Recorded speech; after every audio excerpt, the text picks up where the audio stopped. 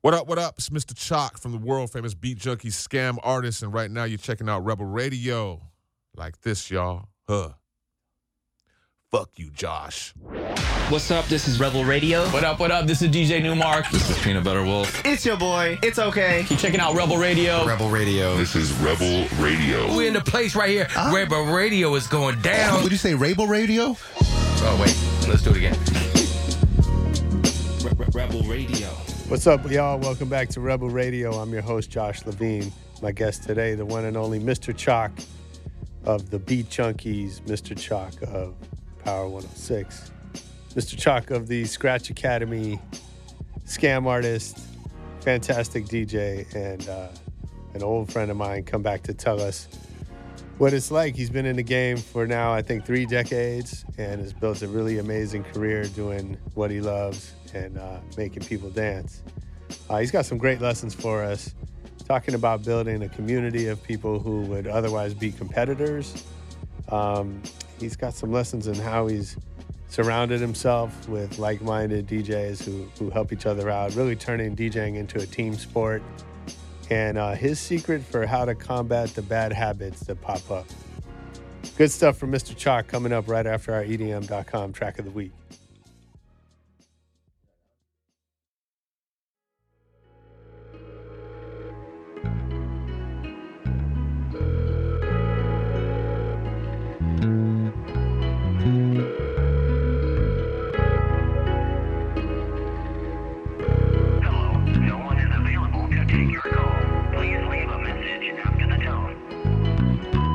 Shit, I done called you for the last time. Just thought you know, we ain't speaking much and that's fine. You gotta go, we too deep to play the back rhyme. We tried before, I've been all up on your Twitter. You still act like you that nigga. You still act like you ain't got it. Got it, don't treat me like a savage. Don't act like I wouldn't pay them bills when you couldn't make deposits. Who used to get your ass to class when you was late in college? Now your ass been missing out, so why do I deserve the silence? I saw your ex today outside of Pick and Save, and she told me that you been sinning, you been living, you been fucking bitches. You don't want forgiveness, you just want attention. You ain't called your mama or your sister. I thought you was different, huh? Seem to me you just another nigga.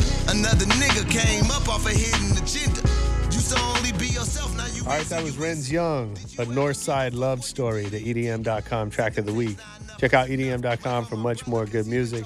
And right now, check out Mr. Choc on Rebel Radio. You've been stuck in the club, living and running it up. Now I'm on bullshit, and you can't tell yet. But I'm the only one feeling the That's big. rain when it's hell, I know, yeah. like, you're dope behind the wheels. Oh, thank you, man. I've seen you over the years. I know you played parties for us when we were doing the science stuff. Yeah. And just seeing you and hearing you on Power 106 and all that. But a lot of guys, everybody does it different. Some people kind of keep to themselves. Mm-hmm. So when we met, was at Loud. That's when you and C Minus, I think, had driven down from Bakersfield to just meet folks. I don't even know what you're doing there, but I saw you in the office. I think that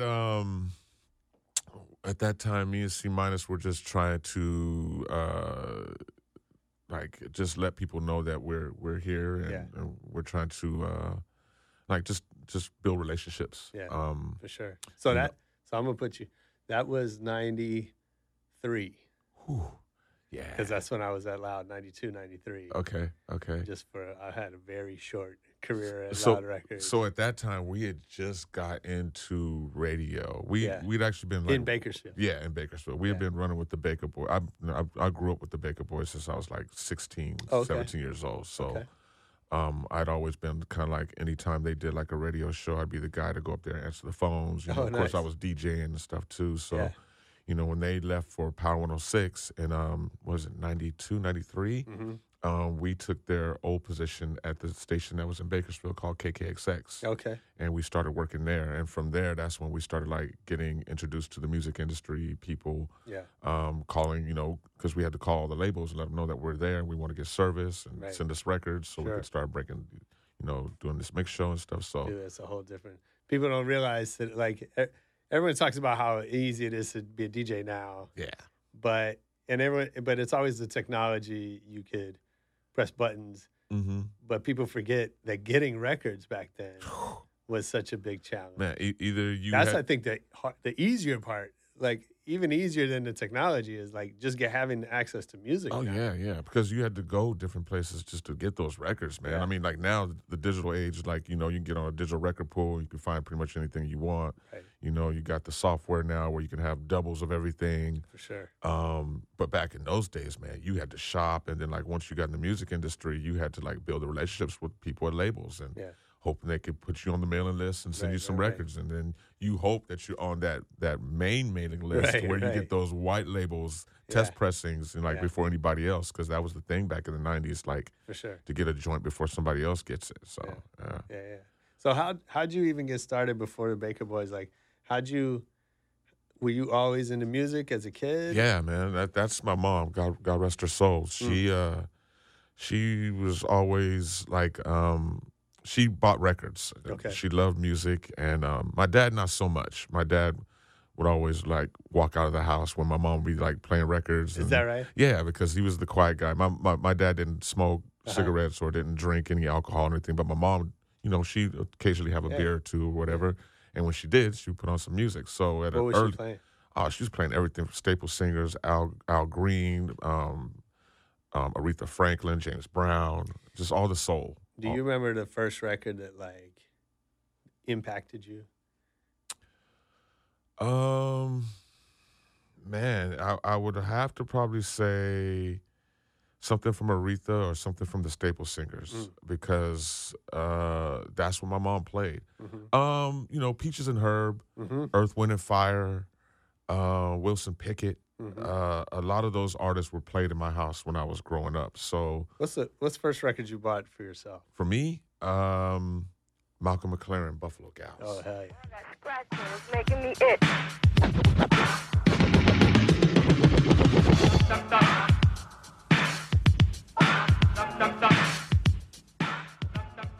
Yeah, because I was a breakdancer. So being introduced to music at a really early age, at the age of 7, 8, my mom started like showed me how to, like, you have the old school phonographs. So you get the 45s, you get a stack of them, and you put them on there, they all drop down. Yep. My mom would have stacks, she told me like, okay, when this stack is done, you take that stack off, you put this stack on. So she had a crate. Yeah, she had it wasn't crates. It was just records everywhere, dude. I mean, she really loved music, man, and that was like her therapy sometimes, and which ended up turning into my therapy also too. Yeah. But I didn't even realize at that time what she was kind of preparing me for, like showing me how to because if you think about what the 45 adapter was back then and you put a stack of records on, that wasn't an easy thing to figure out. It's like it was kind of difficult. So, when she showed me, it just always stuck with me. But that was the first time like that you could pre-program a set. If you think about it, right? Yeah. You stack up your 45s and they're going to drop in a certain order, so you can kind of think about that. And the thing is that when I'd be done with like the 3 or 4 stacks that she had, then she told me that I had to turn them over and then play the B-sides now. So, and it was just... Mom's was deep. Yeah, Mom's was on it, man. And she really hit me to a lot of music. She showed me how to dance. Yeah. And from that, from her showing me how to dance, like eventually like when 1980 came around, is when I started like pop locking and breaking and stuff. I was introduced to that and just took off from there, man. Just took off. I mean, but then me breakdancing and going to these competitions and going to functions where, breaking was happening at and popping, and I was noticing the DJ. And I would recognize certain songs that were being played, and I was like, I know that record, man, and that record doesn't sound like that. He's doing something to that record. So I started paying attention to what the DJ was doing, and that's what intrigued me a lot to like, okay, you know what? I kind of want to learn how to do that a little bit, because I started seeing the scratching, and they'd have 2 copies of a record and just extend it, and I didn't get it at first, but then when I, started, paying more attention and started buying my own records. I started buying my own records, I want to say, at the age of 13. Okay. And the only reason why I was buying records at that time was to practice dancing to. I wasn't thinking about DJing or anything like that at all. Yeah. It was just to practice dancing to and practice routines. I was in various groups at the time. Did you have like a go-to B-boy cut like you. Egypt. Yeah. Egyptian Lover, who now I know, who is now a friend of mine. It's weird, right? Really weird, and he's still so dope, dude. Oh my God. Yeah, but those are my early humble beginnings for sure. My mom definitely a huge influence, and I had a lot of cousins at that time who got me into the whole breakdancing thing. My mom showed me how to dance, so I know how to pop my fingers and stay on beat and everything. But my cousins were the ones that got me into breakdancing, and even like music that was kind of popping at that time in the 80s. Like I wasn't really hip on that until they kind of like played a lot of stuff for me. Okay. Yeah. Cool. So it was it's been fun. I'm sure. And then how'd you meet C minus? C minus, well, like my cousins I was just talking about, C minus was hanging out with my older cousin. And we kind of just ran into each other and just started talking about music, and just found out we had a lot in common and we liked a lot of the same records, and we just started hanging out. I met him, I had graduated high school. I was 18 years old. I think he was like 15, 16 years old, something like that. Yeah, so I met him right when I got my equipment. So when I met him, he had already kind of like knew how to mix and stuff a little bit. So he would come over to my house to practice on my equipment, and then I would take my equipment over to his house and then leave it over there for a couple of days, because he was also a dancer also too. Oh, okay. So we'd practice dancing together, we'd practice mixing together, and it just kind of grew from there. What's crazy is that C minus's parents, his mom knew, and his grandmother used to work with my mom and dad when they were younger, so they knew each other. That's right. So it was kind of weird. It was almost like destiny, Right. like we were eventually, meant to like hook up and start doing music together and build this partnership and brotherhood. And I mean, Bakersfield seems like, I mean, I don't think it's that small of a town, but no, it's not that small of a town, but it's small. Yeah. It's like everybody knows pretty much who everybody is. Right. And I lived on the outskirts of Bakersfield in a town called Lamont. Okay. So I would always have to like travel maybe like 10, 15 minutes into Bakersfield just to find out what was happening as far as like clubs, or like even when I met the Baker Boys, it was always like a 10-minute commute to their house to like hang out with them and stuff. So, but do you think that matters, like growing up in a smaller town where you could kind of build a name for yourself and build a community? I think it also gives you a better appreciation of what's going on in the culture. And like when I came to Los Angeles, I felt like I just really, really appreciated what LA was doing with hip hop and with DJing and all that. I felt like I appreciated it a lot more than the average, person that lived in Los Angeles. Not to knock anybody or anything, but I just had a love and just a passion for it. Like I wanted it more than anything. Well, I think sometimes we take for granted like all the cool stuff that happens around here just because we live in a big city where stuff happens, right? Yeah. And you kind of expect that. Yeah. But yeah, when you see it from the outside, it's got a specialness to it. Yeah. It definitely was something that. Well, I have a cousin that lives in San Pedro, so I would like from the age of 15, I would come up here every summer and stay like 2 or 3 months, just to kind of just hang out with my family, of course. But then like my cousins would take me around to all these events, and I was just amazed. Like even Sloss and Swap Meet and. Nightclubs by Disneyland, and where the DJs were like cutting up music, and just the clubs were packed and people were just going for broke with the dances. I mean, again, I come from dancing, so I would come up here to, I'd get like a culture slap in the face, because I'd come up here and see all the new dance moves, all the new fashion, hear all the new music, and see all the dopest DJs. So I would just go back like, oh man, I gotta learn all this, man. So I would be practicing dancing, going out buying records, practicing DJing. It just never stopped for me. That's cool. Yeah. Hey, check it out. Rebel Radio is brought to you by Wix.com. Do you need a website? No, let me tell you, you do need a website, and you can do it yourself with Wix.com. No matter what business you're in, if you got a startup, your music career, your earwax collection, I don't know what you're doing. Whatever it is, you need a website. And Wix is used by more than 84 million people worldwide. It makes it easy to get your website live today. You can spend time on your business. Don't spend time building your website. There's hundreds of designer-made templates to choose from. Use the drag and drop editor. You drop in your images, your videos, your copy, and next thing you know, you have a beautiful website that you built yourself. It's fast, it's easy, it's free. We did it with rebelradio.net. Check it out, and you can see the amazing work you can do with Wix.com.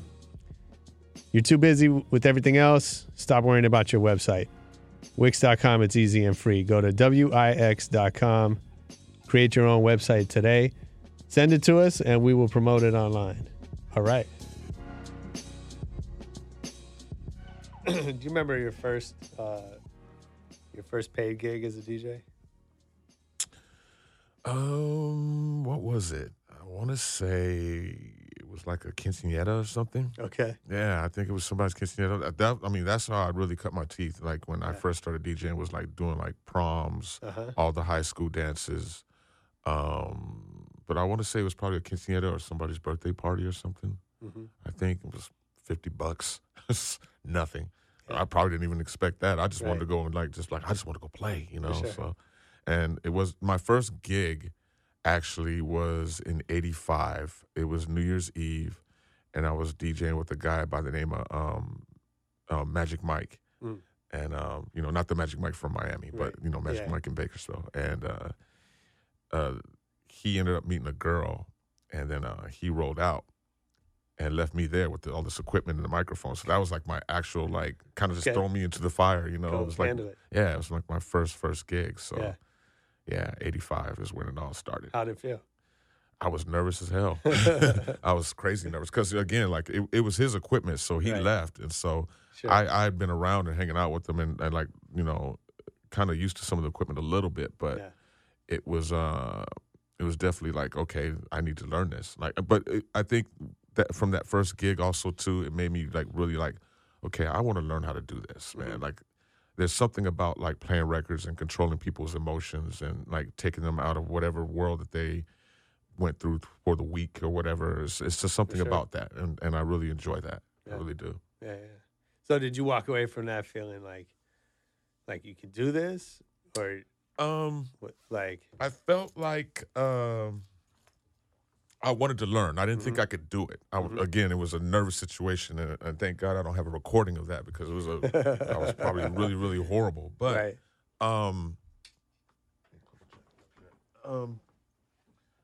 definitely wanted to learn. Yeah. Again, the whole thing of buying records and everything was already there for me, so I just wanted to get a more of a understanding of what it is about DJing. How do you do a transition from one record to another? Like, what are BPMs, and just a lot of. I knew I had a lot to learn, but I was willing to learn. So, at what point did you start to feel like I got this, or like that you could do it for a living? It was always a dream. I never thought I could do it for a living. It was just a dream to do it, but then things just started falling into place. So. Once I got on commercial radio without the Baker Boys and we had our own show, then that's when it started to become a little bit more serious. In Bakersfield? Yeah, in Bakersfield, KKXX. That was in 93. And I got to Power 106 in 95. Okay. So my introduction to the whole music industry is like when I started taking it a lot more serious, definitely. Meeting cats like you, Bigger B, Fat Man Scoop, who was at Tommy Boy at the time. Yeah, it was just that was my introduction to it, and definitely made me feel like I could do something with this, make a career out of it. Yeah. I mean, one of the things I remember, because I was starting out kind of the same time, it was like people like that you mentioned. Fat Man Scoop tried to sign a record I was managing, or he brought it into Tommy Boy, and we tried to do that. But like, there was this all of a sudden this camaraderie, like people that maybe you didn't even know.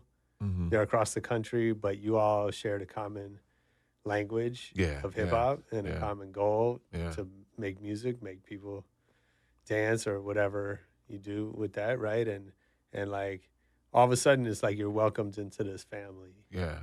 One of the people I definitely want to shout out is Ricky Lee, God rest his soul. He was definitely one of the ones that reached out to us once we got to KKXX and told us he was doing this thing with all the DJs across the country where we get on and talk about what our records are and what we think the next big hits are.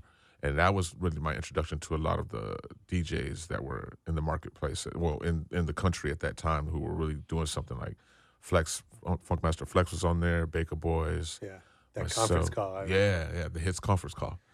Is there anything like that still exists? I think they still do. I forget what they call it now. It'll come back to me here in a minute, man. I'm still half asleep, to be honest with you. Of course. But they do. I think they still do that conference call. You know. Oh, is that right? And in honor of Ricky still. Wow. So I haven't been on it in years, but yeah, it's still going on. But that's the only thing that I know that, as far as like that are bringing DJs together, or at least talking about it.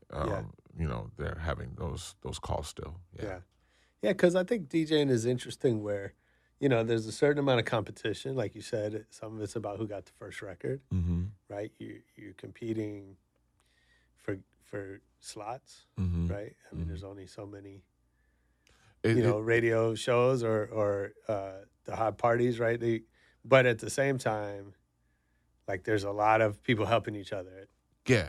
It's definitely people looking out for each other and people putting people on. Like when I got to Power 106, man, it was so crazy for me because, again, I grew up with the Baker Boys, but then you had Richard Humpty Vision, you had Tony B, you had DJ Henry, you had like all these powerhouse DJs, man. So it was like for me getting there and not really, and kind of being an unknown at that time, it was very important for me to raise my skill level because I seen where everybody else was at. Sure. So at that time when they brought us in, we were doing overnights on the weekends. So any chance that I would get to touch the turntables, I was on them.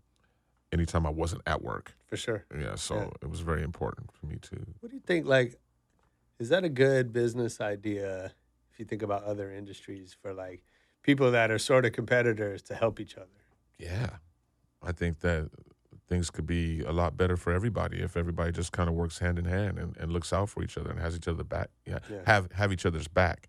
I think it's too easy to backstab now, and it actually it's always been like that, man. People are always kind of like trying to get ahead of the other person or whatever. When really we should just try to be helping each other. I think it'll be better and it'll benefit everybody a lot better. So when you guys started out, it was you and C Minus, Almighty Roughnecks. That name actually came from, I think MC Light had the Roughneck thing out at the time, but it was the description that she said what a roughneck was in that song that kind of like made us think like, okay, you know what, let's go with this. And then we wanted to freak the spelling, so we didn't spell it like neck, we spelled it with N-E-X-X, and then we put the Almighty in front just to, kind of give it a little extra oomph. For sure. But it worked, man. It caught people's attention. It caught Power 106's attention, and I'm glad we did that. Yeah, that's cool. Did you I know you said the Baker Boys kind of were helped put you on in Bakersfield. What'd you learn from those guys? I learned really to be a good DJ, you have to know how to play everything. That's what I learned from them the most because they, God bless their mom and dad, Terry and Frank.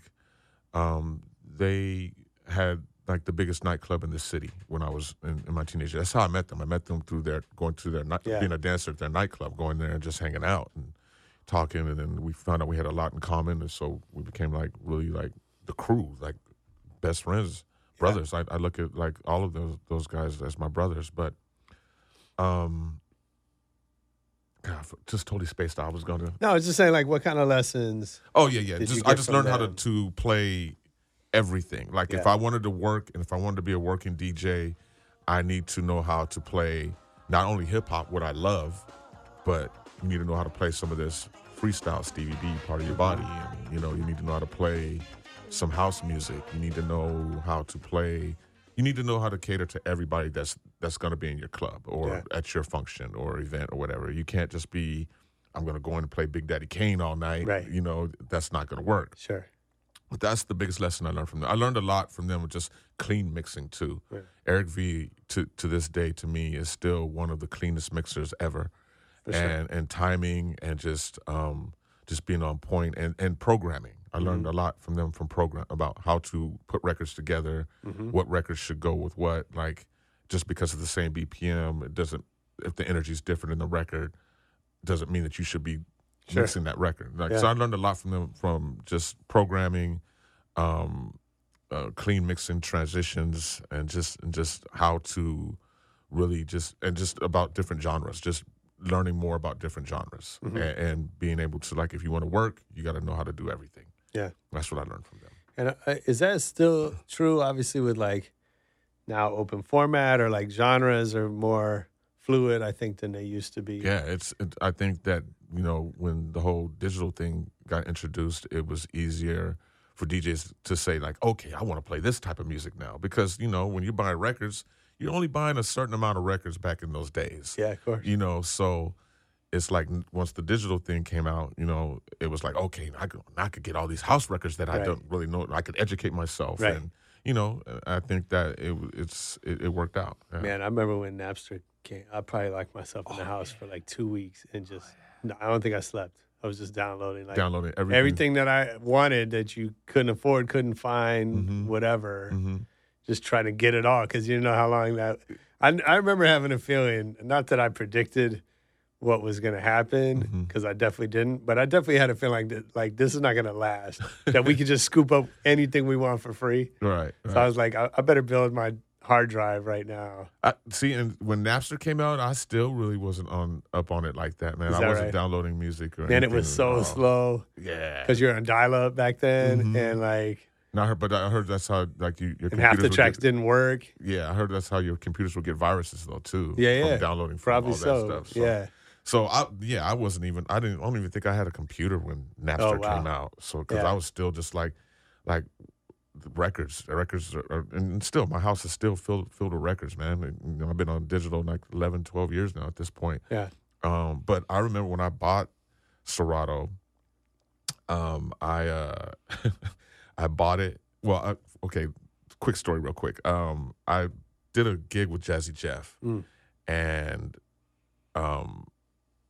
actually before Jazzy Jeff, I saw Revolution with it, and then my partner, my brother J-Rock, and the Beat Junkies, he had it, and I still wasn't convinced. And then I did a gig with Jazzy Jeff where I was just hosting, and he was actually on DJing. He was DJing that night, but he introduced Serato that night, at least to me. Like, I think he had been on it for like a month or so before then. Okay. And I saw him on it, and I said, okay, I'm convinced. I'm going to go buy it. But then I went and bought it, and it sat in my house for like a month, man. I was so scared of it because I'd heard so many horror stories of computers crashing and everything, man. So I was like, I'm going to wait till I learn it. Yeah, and then I'll come out with it. And, I took a while to learn it. Like, I sat in my house for like a month. I finally opened it, and I started working on it. So it took like 2 months for me to actually come out with it. But, yeah, I was scared, man. Yeah. I was scared. That's funny. Yeah. So, coming up, like, I mean, it sounds like you got some cool breaks while you're working hard to, learn the craft, right? But, is there a point where you noticed that everything got easier? Yeah, once the digital, once Serato got introduced, I got Serato in 2005.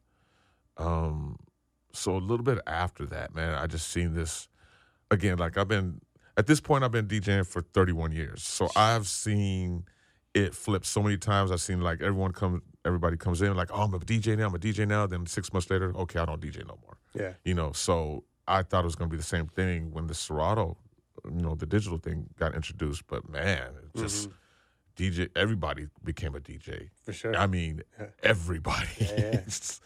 So that's when I think it became easier, at least to be able to call yourself a DJ. What about for you, like in business? Business? When did it become easier? It's not. No. Still not easy. Yeah. It's still like... Well, because of what you just said, right? All of a sudden, there's all these more DJs. Yeah, that made it harder for me for sure to prove myself. Even though I was already established and already doing my thing, it was still like I had to go and, like really just step my game up even more. Like, just that's when the whole MySpace came out, and like so just like now social media, so a lot of different things that were being introduced at that time helped me step my game up. So how do you use social media? I know you said like you're not so big on Facebook or whatever, but man, like, I mean, it's a distraction to me. so do you use it? Let me ask you this way: are there things you do that help you connect with fans or promoters or whatever? Or is that even something you think about? Yeah, I mean, I'm on social media. I have an Instagram. I have Twitter. I'm on Facebook. So I try my best to do, the updates and posts as much as possible. I have a SoundCloud also too. I haven't put anything up in a while, but I definitely need to use that a lot more. But that's how I pretty much stay in touch with social media, just updating and trying to talk to my fans and followers as much as possible. I was also a part of a DJ school also too, Scratch Academy. Are you still involved with Scratch? No, I just left in September. Okay. But I was there for 11 years. Yeah. And that was a great way for me to kind of like keep my hand on the pulse of where the DJ community is going. Sure. So yeah, I mean, I want to talk about Scratch for a minute because I think it's interesting. Like, you're just talking about like all of a sudden there's all these more DJs. Well, and then there's schools like Scratch Academy that can teach you how to be a DJ. Yeah, and the thing is that I never thought I would ever be in a position where I could actually teach what I'm doing. I never ever dreamed of it. And I had been approached before Scratch by various other schools, who were startup schools at the time. People who were just doing schools out of their garage, whatever, wanted me to come and contribute. And I was like, I'm cool. And then when Scratch Academy approached me, they just had everything organized, man, and just had it all on point. And I said, you know what, I'm going to take a stab at this. Let's see what's up. And I went into there, and I went in there as an instructor, and I did it for like 3 years as an instructor. And I left for a little while because I was going through some personal things in my life. And they asked me to come back, but they wanted to give me a title as director. So I was like, yeah, okay, cool. So I was a director for 7 years there. But it really made me understand the craft and even the culture even more, and gave me a better understanding of it on how to present it to someone who knows nothing about it at all. Like we got a lot of people who came in who were just curious about it. Right. And then they figured out how hard it was, and then like some of those people would go away. But then like the people who were really wanted to learn about it and make a career out of it, those were the people that would stick around. And really what I learned was that a lot of people wanted to learn how to DJ just because not because of the music, not because of where DJing was at the time. It was because they'd go into a club and they'd see that. The Apple computer. For sure. There. Oh, so they figured in their heads, all I got to do is get a computer, get all this music, and I can start DJing. And that's not the case at all. Yeah, of course. Yeah, it's not the case at all. Like, it's very important to understand, especially like with us teaching, we start on records and then we graduate to the digital. So you have to go through the same thing, not as long as we did, but you still got to go through the same steps that we did to get to that. Yeah. So it's definitely a lot easier, but you still got to put in the work. You still got to put in the grind for sure, man, because if, everybody's a DJ now, Well, I think it's made it easier to be a mediocre DJ. You know what I mean? Like if even that. Yeah. Yeah. Right. Yeah. But like even that was, I wouldn't say it was difficult, but it was more difficult if you had to carry a crate. Yeah. And, try to get the record on the right play, the needle in the right place. And like even being a bad DJ is a little bit of work. Yeah. You know what I mean? Yeah. But like now technology takes all that away. Yeah. Right. So now you can be a bad DJ really easily, but to be good. Really easily. But the thing is with the digital is that it helps create bad habits also too. Like, is that right? DJing for me, I learned how to listen, and it's split listening. So I'm listening to something that I'm going to be bringing in. I'm listening to what's actually being played. Yeah. So you have to learn how to do that first. So hard for me. Yeah, you got to learn how to do that first. And the thing is, with the digital came out, everybody has the screen now. It's in front of you. So there's little cheat things on the screen that help you learn how to mix a little bit. Not really. It just helps you to keep things on beat. The timing still is not there. You got to have the timing there. You got to understand like how things are supposed to sonically sound when you're actually transitioning. So it takes a lot. You still got to work. You still got to work hard at it. And, the digital made it a lot easier. But for sure. Yeah. So what do you think that experience, what'd you learn from all those years at Scratch? Just a better approach at it. Like I understand what I'm doing now. At first, I was just learning how to do it just so I could do it, kind of like just to show off, I guess, but I have a better understanding of it now to where I can actually present it to someone who knows nothing about it at all and start from scratch and start from the very beginning and get them to a level to where they're actually confident enough to actually go take a gig and go DJ in front of somebody or whatever. Yeah, so I learned a lot. Yeah. I learned how to teach it, and I never thought I would ever be a teacher of DJing, but yeah, I am. That's cool. Yeah. So with that and having, done it now for so long, like how do you stay motivated to discover new music?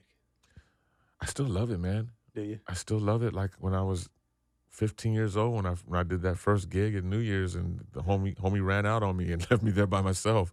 I fell in love with it then, and I never fell out of love with it. The thing is that a lot of DJs that I know at some point end up retiring or just slowing down because, they get married, have family, other job opportunities, life takes you in a different direction.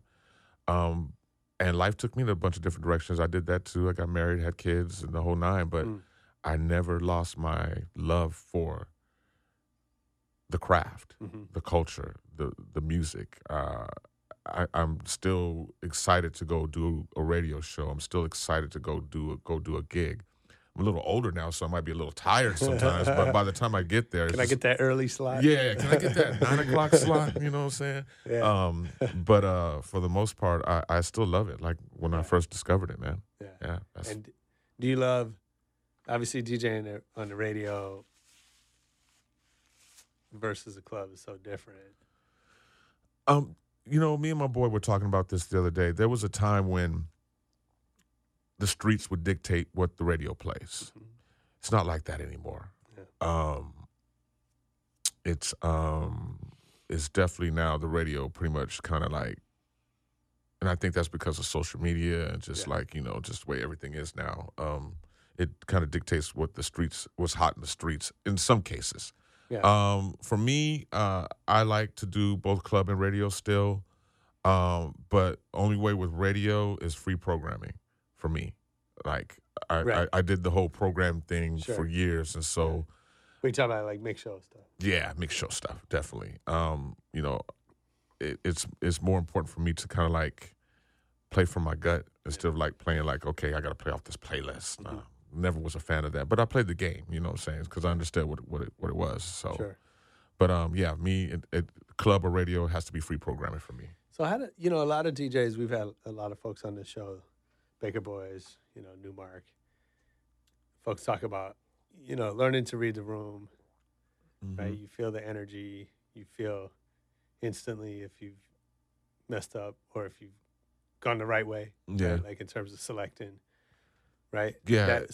I think it's important, like when you're DJing, is to look up. Another thing that the digital era brought in is that you're looking at the screen so much, no one's looking at the crowd. Yeah. No one's looking at what people are doing. Like that's the thing. Like I've always learned, especially from the Baker Boys, it's like you look up, you look around, you see what people are doing, you see if they're even vibing to what you're playing, and then if they're not, then you got to figure something else out.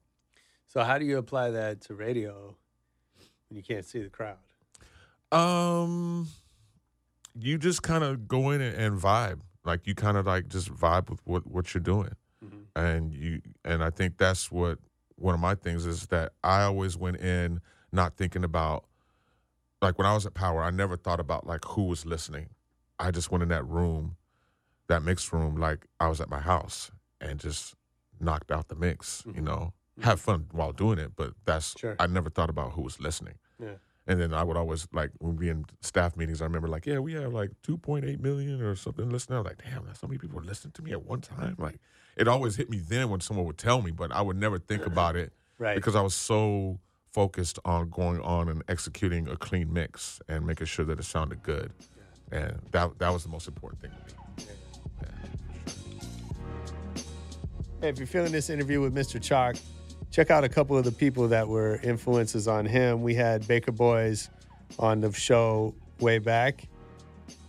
Also check the Rebel Radio archives for our interview with Richard Vision. There's 2 episodes for you right there, Baker Boys and Richard Vision. And now let's get back to Mr. Choc. So what about, I was saying earlier, you know, you seem to like, you know, be down with everybody. So, you had the Almighty Roughnecks and then, you know, Fantastic Four, and you've been down with Beat Junkies, now Scam Artists. Well, it started off with Almighty Roughnecks, and, you know, we came to power, and then Baker Boys started up Ghetto Baby Record Pool. Right. And then Ghetto Baby Record Pool was where I met the guys from the Beat Junkies, and we just hit it off and just started hanging out, and I remember I told them I wanted to get down with the crew, and they kind of like, okay, cool, kind of took their time to let me in, but then they let me in, and then it was cool after that, and we just took it to the next level with those guys. I'm still rocking with them, still got a lot of things going on with the crew right now. Scam Artists came through Sujit. I had actually known Sujit since the 90s, like late 90s, and done parties like in Santa Barbara when he was throwing parties out there, and and then I had a number of managers at that point, like in 2004, 2005, I think it was. And only people that were on Scam at the time was Vice, Eric and Syph. I want to say maybe 5 and Obi-Wan in Vegas. Okay. And I remember I just got rid of my manager at the time, and, you know, Vice was telling me, like, you should just come with us. Like, Sujit's a good dude. He's never screwed me over, and I wouldn't, suggest you to come with someone that's going to screw you over anyway, so you should just get down with us. And so I said, all right, cool. And at that time, I was doing the 2-hour traffic jam primetime slot, so I think that kind of helped, too, for me to get down with the Scam Artists. But, I've known Sujit for years, man, and still he's a great guy, and to see where Scam is at now from when we started from, like, 6 DJs on a roster to, like, it's like 70 now on the roster is crazy. It's incredible. It's crazy. But, kudos to him and much props to him for always thinking ahead and thinking long-term of what that was going to turn into, and always looking out for me, though, too, man. He's always taking care of me, so definitely big up to Scam. But I got down with Scam in 2004. I got down with Beat Junkies in 96.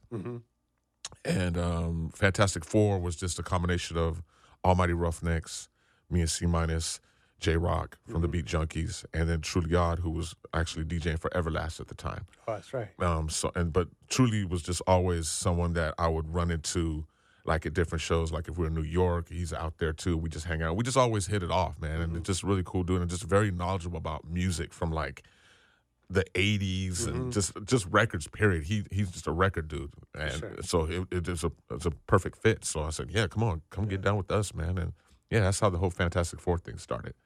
So what is it about crews? I know Scam's a little bit different, right? Because that's management. Yeah, but, like, what is it about that works for you? Why is that a good idea? I think just because you're around like-minded people who get, like, the vision of what we want to do with this craft and what we want to do with this music. So I think that's always been important, to surround myself with people who are like-minded and have the same goals. And that's the reason why me and C-Minus are still together as brothers and as Roughnecks. So the same reason why I'm still down with Scam, because everyone that's there has the same vision, especially with Sujit. And the Beat Junkies, it's like I always tell the guys in the crew that it feels more like a brotherhood than it does a crew at this point. next year is 25 years for the crew. Wow. Yeah. And, cool. you know, we have a lot of things up our sleeves that we're going to really be I'm sure. bringing to the forefront here in 2017, man. So it's just really good to have like-minded people and people who share the same vision with you and want to and won't stab you in the back and won't like try to get over ahead of you because of a gig or more money or anything like that at all. It's more about the movement more so than it is about the success of an individual. It's more about the movement. It's more about the building of the brand. And it's more about just making our movement more worldwide and more acceptable. So. I mean, it's interesting you say that because, you know, we don't think of DJing as a team sport. No, not at all. Right. And, you know, whether it's when you're in the booth or, you know, most DJs, you know, it's one man kind of on his own, right? Yeah. And that's, you know, I think on the one hand, that's sort of what makes it special, too, is that, you know, you're a one-man orchestra, right? And you have a infinite arsenal of instruments, of sounds to bring to the table, you know. But at the same time, you know, it can be lonely in the booth and on the road and all that, right? And so I get why it can be really helpful to have people. Yeah, because they're all going through the same thing. Yeah. You know, like we always talk about that. Like, man, we got this gig, we got to fly for 13 hours to whatever location, you know, and all of us have been through it. You know, it's like I remember earlier this year, I went to Australia and I did like a little tour out there. And I was on the group text with the guys, and I was like, man, I'm over here in Australia, in Sydney right now, and I'm waiting. I got a 9-hour layover or something like that. And the guys were all laughing at me like, ha, ha, traveling, ha, ha, like, you know, just making fun of me or whatever. But, you know, they know because they've been in the same boat a million times. Yeah. So how does it work? Like, how do you guys help each other? Other than that, right? Like having just knowing there's someone in your corner that knows what you go through. I mean, it's about the brand. It's about the group. Yeah. We all have individual success. So we tried to come together to make sure that as much individual success that we have, we still want the brand to be bigger than us as individuals. So we just really just plan and really work hard to, like, you know, we got things like a record pool now. We have a clothing line. Nice. Like we just keep doing things to build the brand. As long as we keep building the brand, we're all going to be successful. We're all going to be able to eat off that and keep living and keep doing our thing. So I think it's important to continue to keep building the brand and look out for each other as brothers. And you know, help each other out too. You know, like if someone needs a gig, and if like I got a slew of gigs, but I don't need. I could definitely slide one gig to one of the other guys or something, you know. Yeah. Just looking out for each other. Yeah. I think it's important for more people to do that type of stuff though too in this day and age, and I don't think a lot of people get that, you know. Do things together, hand in hand, man, and you'll see a lot more longevity out of it, you know. In my opinion. I mean, from my own experience, I could say that. So I think that I think that's the way to go. You're a case study for that. Yeah, man. Yeah, that's big. What do you think? What have you sacrificed to get what you have?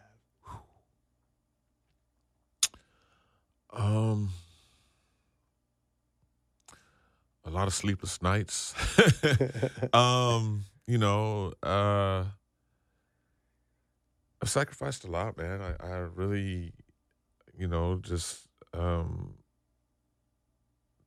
the mental alone going into this. Like, you have to have a strong mental to be able to endure everything that comes along with the success of DJing. And, you know, I was married at a young age, but, you know, I'm divorced now. So I definitely lost that. Sure. And, you so know, are there times when you've had to question the mission? Oh, yeah.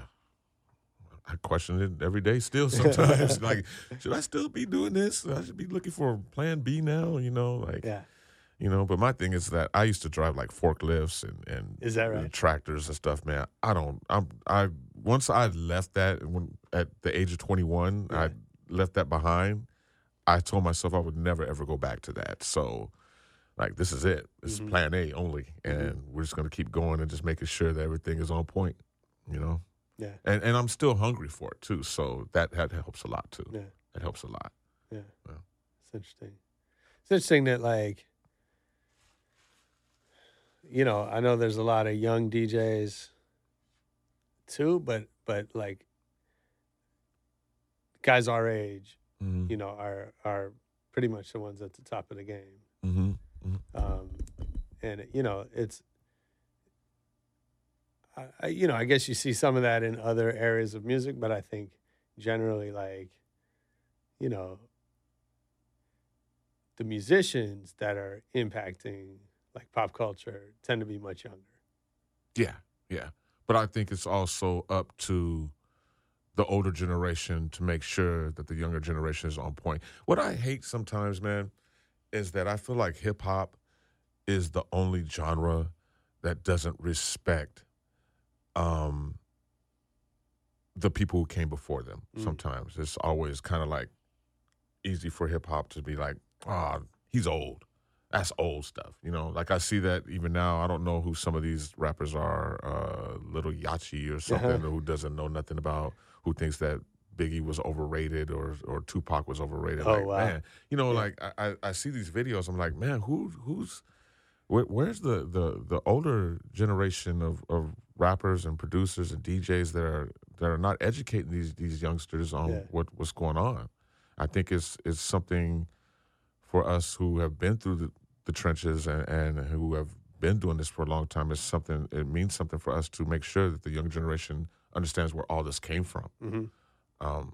I mean, it feels like that's starting to happen. You know, there's, whether it's the Get Down or Hip Hop Evolution, there's like all of a sudden this you know, interest, at least in TV, in telling that story. But it needs to be more of us who've been through that, telling the story to the younger generation, doing things like this, even like coming on and telling our stories for someone to listen to and be inspired by, and kind of like, okay, I'm gonna go in that path. You know, I think it's great that you know, you have these shows and documentaries now that are coming out. I think Stretch and Bobbito just came out with a documentary, which is incredible. Fantastic. There's another one called Stretch Hip-Hop. has a book coming out. Oh, really? Yeah, that's No Sleep, I think is it's called. Dope. And he's telling a lot of those stories. Dope. As well. That, and then the Hip Hop Evolution documentary that just came out recently. I just watched all 4 episodes of that. Oh, so dope. Very thorough, too. I like it. But yeah, I just think that the older generation needs to do more of that for the younger generation.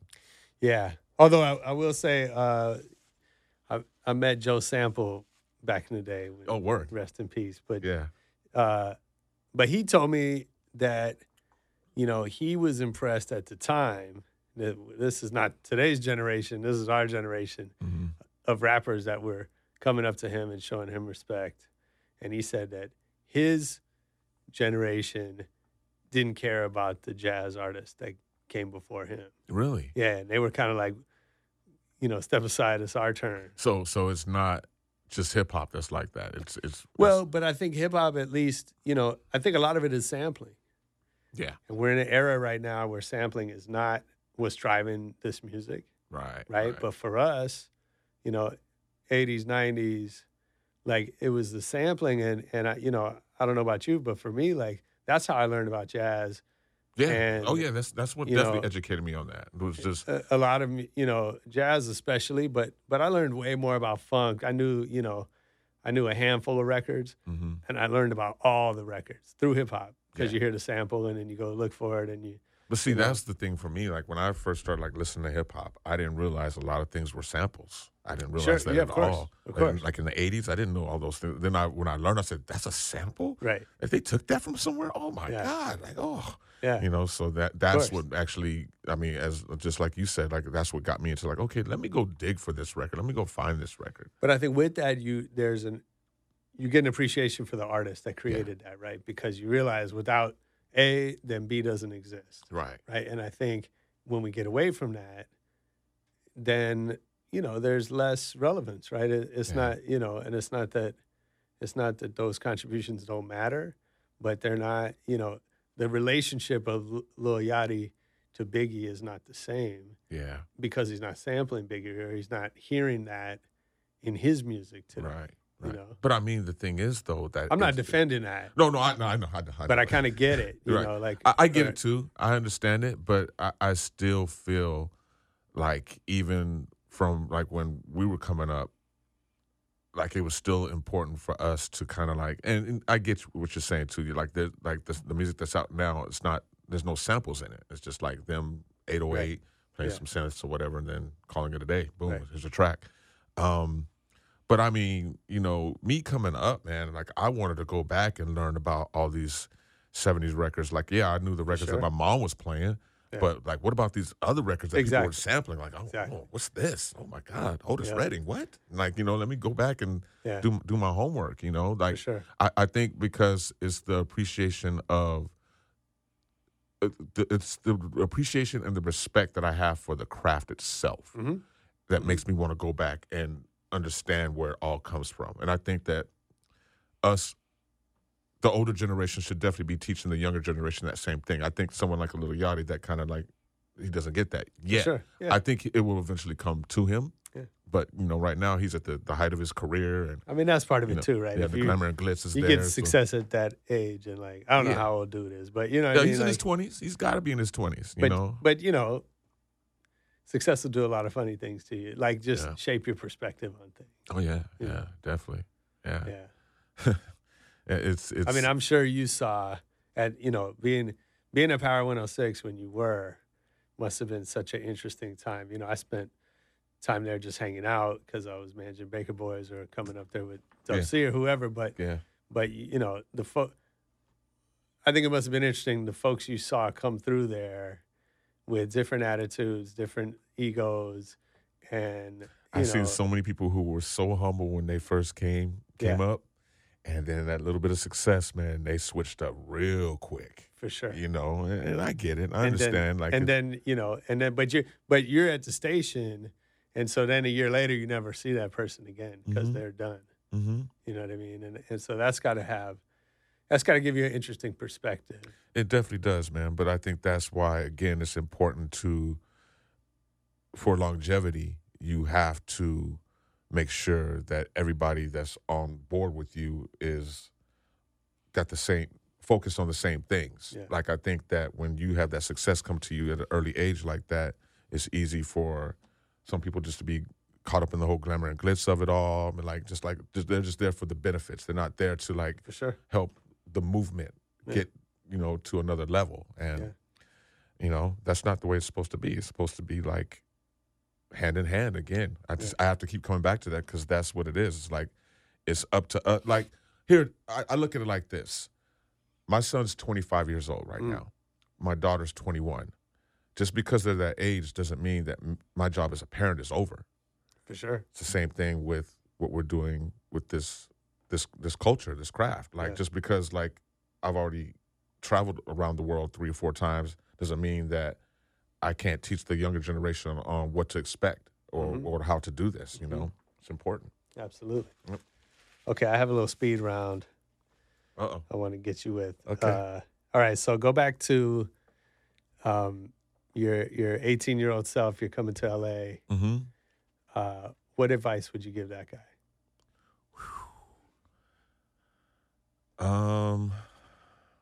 What advice would I give my 18-year-old self? This is like the Dave Chappelle thing. I like that. I would tell my 18-year-old self to practice more, to buy records more, to really, whatever I was doing at 18, to do it even more, because I feel like, you always think about if I could go back in time, Sure. It's like I would tell myself to go harder than what I was going at that time. Okay. Just because I had a good understanding of it, but I feel like if I would have put even more time into it, I'd be at a whole nother level right now. I would definitely tell myself just to keep going hard. Okay. Much harder though. And learn as much as you possibly can. And to appreciate where you're at that point, because I don't think I appreciated where I was at that point at all. For sure. Yeah. Yeah. What other talent outside of music have you always wished you had more of? Wish I was a better drummer. I used to drum when I was in high school. Oh, cool. I definitely wish I was a better drummer. I would tell myself that too. Stay drumming, because me being a drummer at a young age helped me to understand DJing once I started doing it. Yeah. But yeah, I would definitely wish I could drum a lot more. Okay. So if you could choose a different career and knew you wouldn't fail at it, what would you do?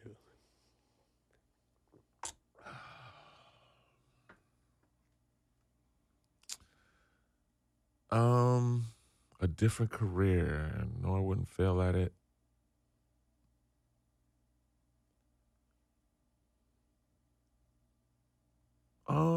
If somehow you realize you couldn't play music anymore, and like, what else would you want to do? I would probably. It was a time when I was like really into production. I'd definitely get back into making music rather than just going out and playing it. Like, I think when I first started, I was doing a little bit of both.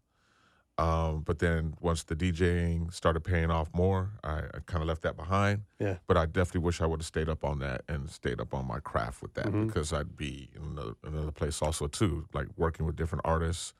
Just interviewing them and DJing for them was cool, but if I could have actually been in a place where I could actually do all that and also produce music for them, that would have been the lick right there for me. Okay. Yeah. So if we worked together, if I was, in the crew or on your team somehow, what's something I would hear you say over and over? Stay focused, work hard, and forward motion. Don't dwell on anything that's going to bring you down or take away your energy. I say that to my students. I say that to the crew. I say that to my kids. You'll hear me say that all the time. Like, don't dwell on things. And I dwell on things. So I know it's easy, how easy it is to do that. Yeah, we got to tell ourselves. But when you dwell on things, it's like that takes away from whatever you're working on in the present. You know what I'm saying? So it's you would hear me say that over and over and over. You'd probably be like, okay, Choc, I get it. Shut the hell up now, No, that's a good one. Who would you be most excited to learn is a fan of yours? Oh, man.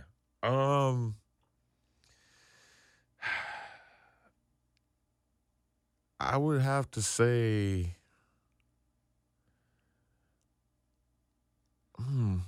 it would definitely be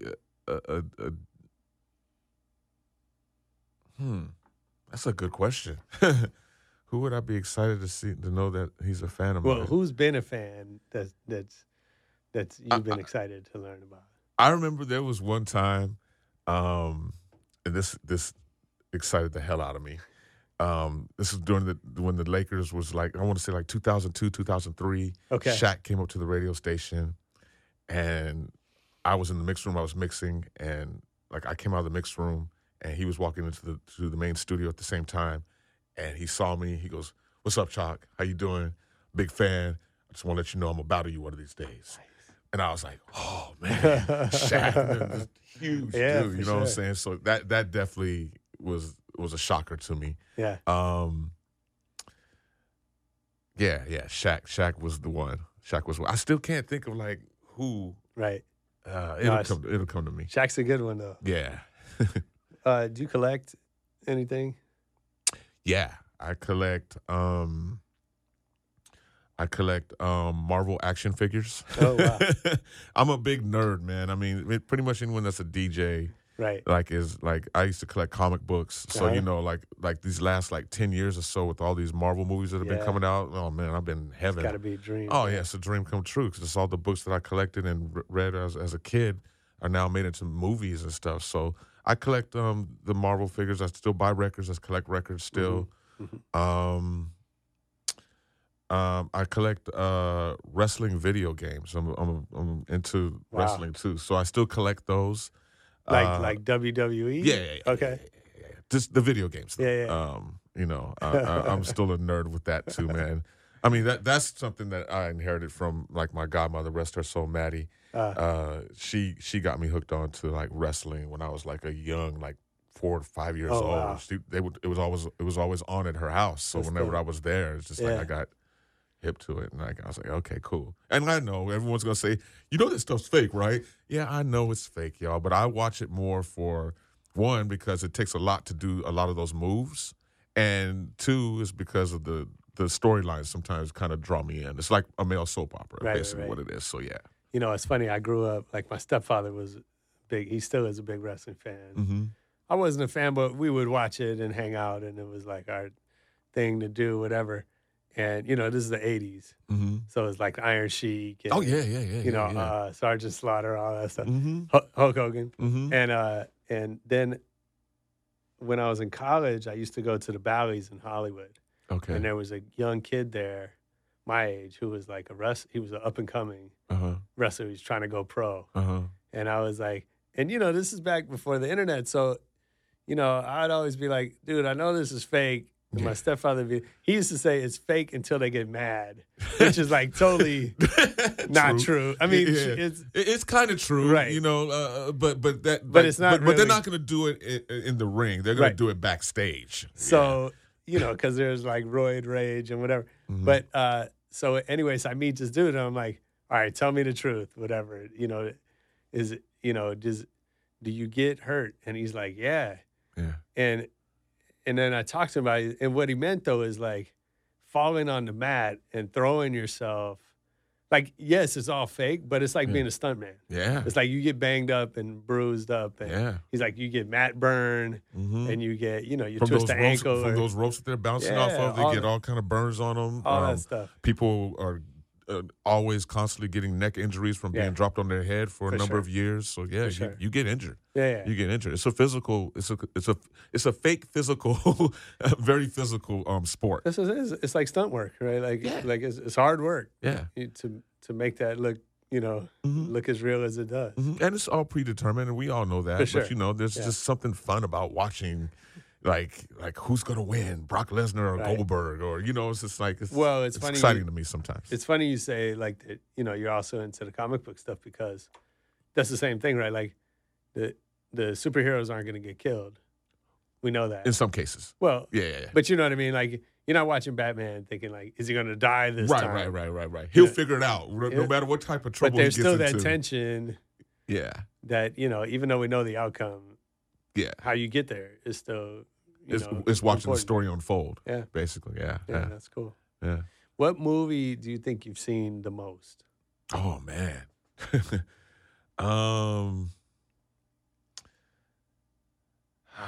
most. It would probably have to be something in the Star Wars. Whether it be Empire, it has to be Empire Strikes Back. I watched that movie. I know it like the back of my hand, dude. Yeah. I could do all the droid sounds, Chewbacca noises. That's the best one too, isn't it? Yeah, because it's the cliffhanger of all those movies. You seen Rogue One yet? No, but I'm hearing that it's just as good as Empire. So that's what made me think about that. That's what people are saying, yeah. Like, oh, if it's that good, then I'm there. The last one from last year, oh no, that was horrible. No. Yeah. I was very upset with that because I felt like it left a lot of things unexplained. Yeah. And just like why is this here? Huh? Who is she? Why is he? What? Huh? I just didn't get a lot of it, you know. But yeah, I'm definitely looking forward to seeing Rogue One. Yeah, me too. But I think Empire. I mean, for me, it's the best one too. But I think part of it is, you know, first of all, I think part of it was our age. Yeah. Like I saw Star Wars in the theater, the first one. Yeah. But I was too young. I was way young. I was 10 years old when Star Wars first came out. I think I was 5. Wow. My mom took me to the theater, and it was just like, I was just scared because it was so loud and big. Yeah. And like I enjoyed it, but I was like, I think I was in the lobby like for half the movie. Just, so you'd be like, yeah. And then go, exactly. Eyes closed. Yeah. But I liked it, you know, the next day, but it was too much for me. Right. Yeah, but then Empire, like you're at that age when you could really appreciate it. Yeah, because it's like it was a lot of battles in that movie. Yeah. But then a lot of cliffhangers. You know, the introduction of Darth Vader was Luke's father. and sure. Solo gets frozen and taken away. You know, what's going to happen with the Empire and the rebellion. There's just a lot going on in that movie. It's like, oh my God, I can't wait for the next one. And, you know, just I remember that was one of the first movies that I could really vividly remember going to watch with my dad too. You know, Cool. Nice. And my dad wasn't into it at all. He just knew that I wanted to watch it. He took me and my little sister. Yeah, I'm sure my mom wasn't into it either. Yeah. He was like, whatever. He probably fell asleep. And then like, oh, it's over? All right, cool. You guys like it? Cool. All right, let's go. Okay, last question. Who's the best DJ? Me? No, I'm just playing. Who's the best DJ you've ever seen play live? That's a lot, man. I mean, I have so much respect for a lot of the guys in my crew, Babu, Mello, J-Rock, Rhett, Shortcut, D-Styles. I mean, those guys continue to amaze me. And just thank God I'm in the same crew with them, and we're all brothers and friends. And because if they were not in my crew, I'd be really scared of them. but they also, being as dope as they are, they inspire the hell out of me. Yeah. And make me work hard to get to their level. So I definitely think being in a group with those guys, I feel like they are all the best DJs. But outside of them, I would have to say maybe a DJ Craze. That's a good one. Yeah, DJ Craze, man. Who's been the biggest surprise that impressed you that you didn't expect them to?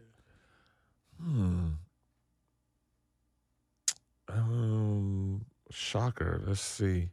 You know, and this isn't a knock towards him in any type of way at all. Is I never knew.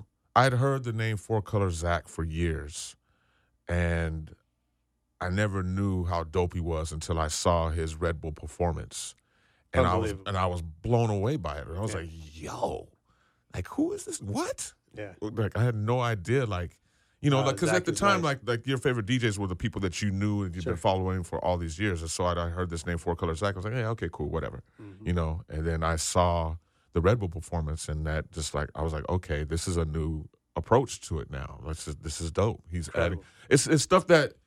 He took a lot of stuff that was being done in the 80s, 80s style of DJing back then, but he incorporated it into what he was doing at that time and just really made it really, really dope. And I was impressed. I was very impressed. Still impressed with him. I think he's a dope DJ. It's funny because him and Craze are partners. Oh, that's right. Yeah, so it's like wow, okay. Yeah. Like, so, yeah, Craze is definitely one of the dopest I've ever seen. Yeah. And impressed with. And definitely Four Color Zach, the same thing. I think I was very surprised. Those are good ones. Yeah. Those are I don't think anyone's mentioned those two on the show yet. But I think those are the levels that I definitely want to get to. You know, watching those guys because that's more of the newer generation now. Now, if we go back, I mean, one of the dopest DJs I think ever that I know personally is Tony G. Oh yeah, by far from 1580 K-Day. I mean, Tony G, Joe Cooley, M-Walk. All the K-Day mix masters were very instrumental to me wanting to get better at the craft. Like that's what, besides like hanging out with the Baker Boys and practicing with them, I listened to K-Day religiously and had tapes and cassettes and would listen to them and pretend, even before I had equipment, pretend I was them in my room doing because I knew the tapes by heart. So I'd be going along and on my dresser and just doing all the hand motions and everything. Yeah. Before I even understood and even knew how to DJ. But yeah, definitely for the newer generation, Craze, Four Color Zach, and then for the generation where I come from before me is all the K-Day mix masters, Tony G, Julio G too. That I mean, it's crazy because again, I grew up like really respecting it and idolizing these guys, and now I'm good friends with all of them. You know, so it's crazy. Like this whole DJ life that I've been living for the longest time has been really. Been really, as much as I put in, is given back to me the same thing. So I'm very, very proud of that and very happy about that. That's definitely. Dope. Well, man, I appreciate you doing this. I'm glad to see you still doing it. Yeah, man. And I'm sorry it took so long for us to finally make this happen. I know, like we were going back and forth on Facebook, but now you know why because it's not on my phone. That's all but good. yeah, man, I'm very glad to see that what you're doing here with Rebel Radio too, man, and. And this is a good thing, man. And I think that you need to get more people on. And again, if you need some help with getting some people on, let me know. I'll contact whoever I need. Yeah, I'm going to take you up on that. Yeah. Dope. Got you, my man. Thanks. My pleasure, Josh. Oh yeah, how does everybody find you online? Online, I am at Facebook. If you know my government name, you can find me there. But I also have a fan page on Facebook, Mr. Choc, just real easy, MRCHOC. Cool. Twitter is Mr. Choc Fan 4. That's MRCHOCFAN, the number 4 on Twitter, and on Instagram is the real Mr. Choc. Cool. There it is. Find me. Hit me up, y'all. Appreciate the love and much respect to everybody out there that's always followed me. And, hopefully with this interview, I've hopefully inspired people. And, I'm sure you have. Come see me, you guys. I still teach DJing also, too. And we got some big announcements coming in 2017 with the Beat Junkie brand. And I'm just really happy and excited for this new year. Thank God 2016 is over. It's taken way too many people, too many famous and legendary people. And sure. Let's get into 2017 and let's definitely let's love each other, y'all, for real. Yo, I hope you enjoyed that interview with Mr. Choc. Make sure you find him online and watch for the Beat Junkies 25th anniversary. I'm sure they got some good stuff planned around that. Most importantly, come back next week for more Rebel Radio. Peace.